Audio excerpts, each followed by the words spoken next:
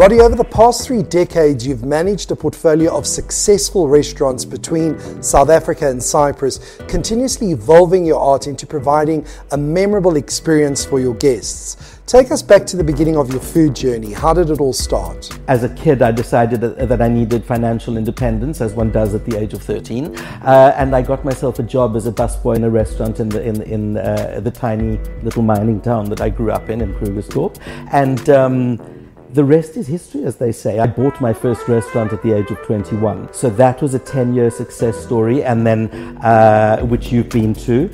My second restaurant, again, I bought on a whim, and that was on the high streets of Johannesburg. That, from day one, was a success. I must state at the moment that I often get referred to as a chef.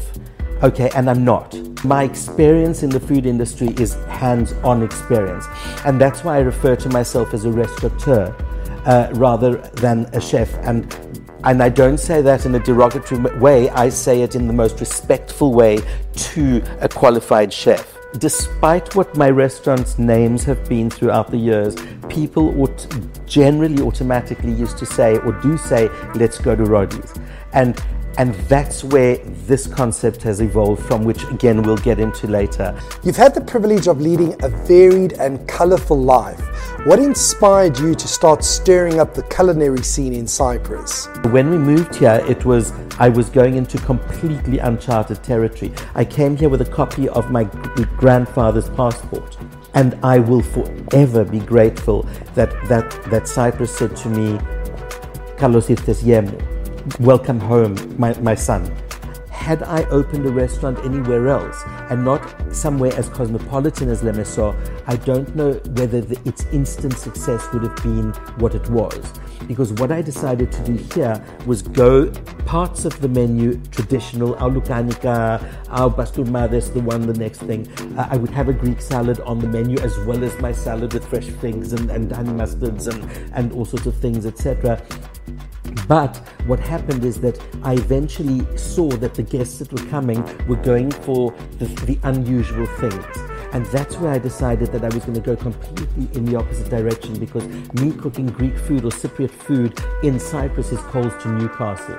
So that's where I started drawing on my travels, on my childhood roots, etc., and that's what evolved my cuisine today. Within the first 3 years, I had experienced a lot of my guests that have lived in Cyprus and walk into a supermarket and see things like kolokasi, or things like bamyes or sujuko, or rows and rows of preserved fruit, etc., and not really know what to do with them. I mean, you go through the vegetable section of a supermarket, you're going to get artichokes, you're going to have 45 different kinds of horta, etc. And so what had happened at some stage is that I said to a couple of friends by then, listen, why don't we get together at the restaurant? Tell me what you'd like to learn how to cook, and I'll show you a couple of dishes. And that evolved into my cookery workshops that today is an intrinsic part of my business, but also an intrinsic part of my connection with people with food, because it's a one-on-one where you spend 4 and 5 hours eating, drinking, cooking together and communicating, which in the restaurant, as you know, you flit from one table to the next, and yes, you do have an amazing time, but this gives you a lot of bonding time. So as a result, I started formulating recipes for that. I decided, you know what, that seeing as I share them in the workshops, I'd love to share the recipes that I make in the restaurant. This particular book, however, is a piece of my soul. It's 3 books in one. Number 1, it's my philosophy on life as well as my philosophy on food. Okay, so yes, absolutely, I'm opening up there. Sharing of the recipes, as I've explained, I love the fact that I share them. They become immortalized because they're now on paper. And as a man without children, these are my babies. And this is part of the legacy that I will leave behind. If anybody had said to me, listen, I would reach international acclaim and acknowledgement from a little 50-seater restaurant in a side street in Lemeso, there's no way I would have believed them. So when a year ago we were hit with this bizarrity and the surreal experience that we're all living at the moment, my big decision was to close this gem, which was my universe. Basically, it was my social life. It was everything. And what I decided was that I couldn't take that experience and put it in a box and put it into a scooter and deliver it to somebody's house.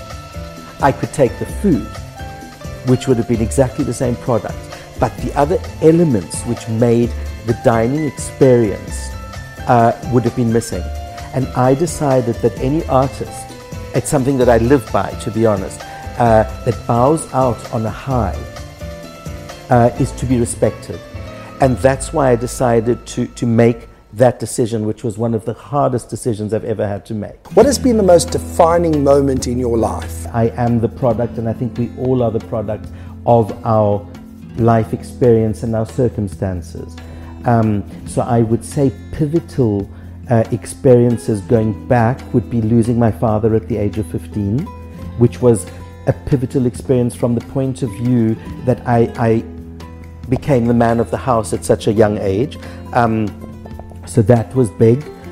I would say that moving to Cyprus would be another life-altering experience. Anybody that's moved countries will know that it's a shift on every possible level. I had the privilege a few years ago of being invited to speak at TEDx, to be asked to be on an international platform and being told influence people with your life story was a massive compliment. Having grown up in a society both as a child and here where homosexuality was taboo and to a certain degree still is, I think coming out as a gay man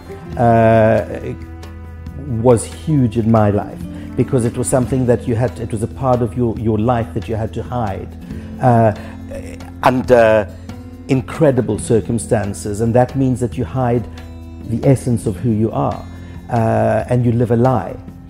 So I believe that was also a very, very big life-altering experience where I could admit to myself who I am and also say, listen guys, if you don't like who I am, then please feel very, very welcome to not be part of my life.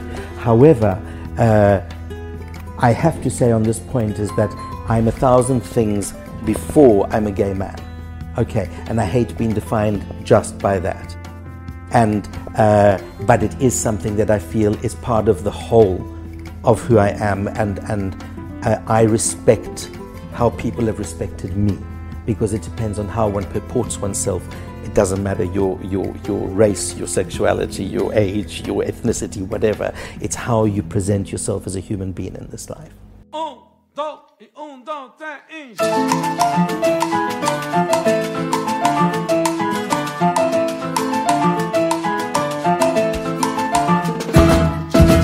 This project over here is my latest big, exciting new chapter. My view is all about is the fact that I can do what I do best on a smaller scale, and being part of people's special occasions is what I want to be part of, which I've always been part of. People have had everything from wedding proposals to anniversaries to whatever you can think of in my restaurants within those walls, and it's been our privilege to have been able to be part of that and facilitated that. So, however, since I've started letting people know about this, people have intrinsically, automatically understood that it's a special occasion kind of place.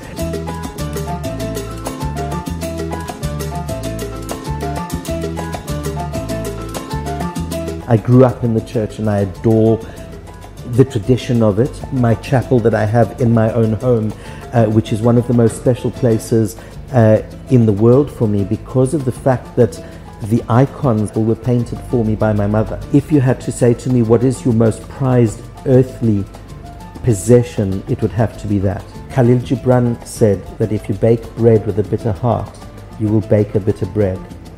The second I feel that I'm not giving that 100% and that I'm not wanting to be doing what I'm doing anymore, I will firstly see it in the face of my guests, but I would like to hang up my apron on a high. Now, whether that's in a year or 2 years or 5 years, time, I don't think I could put a timeline on it. But I think it will be I will know it here. And then, of course, it will just be a new chapter. It will be the apron that will be hung up, but who knows?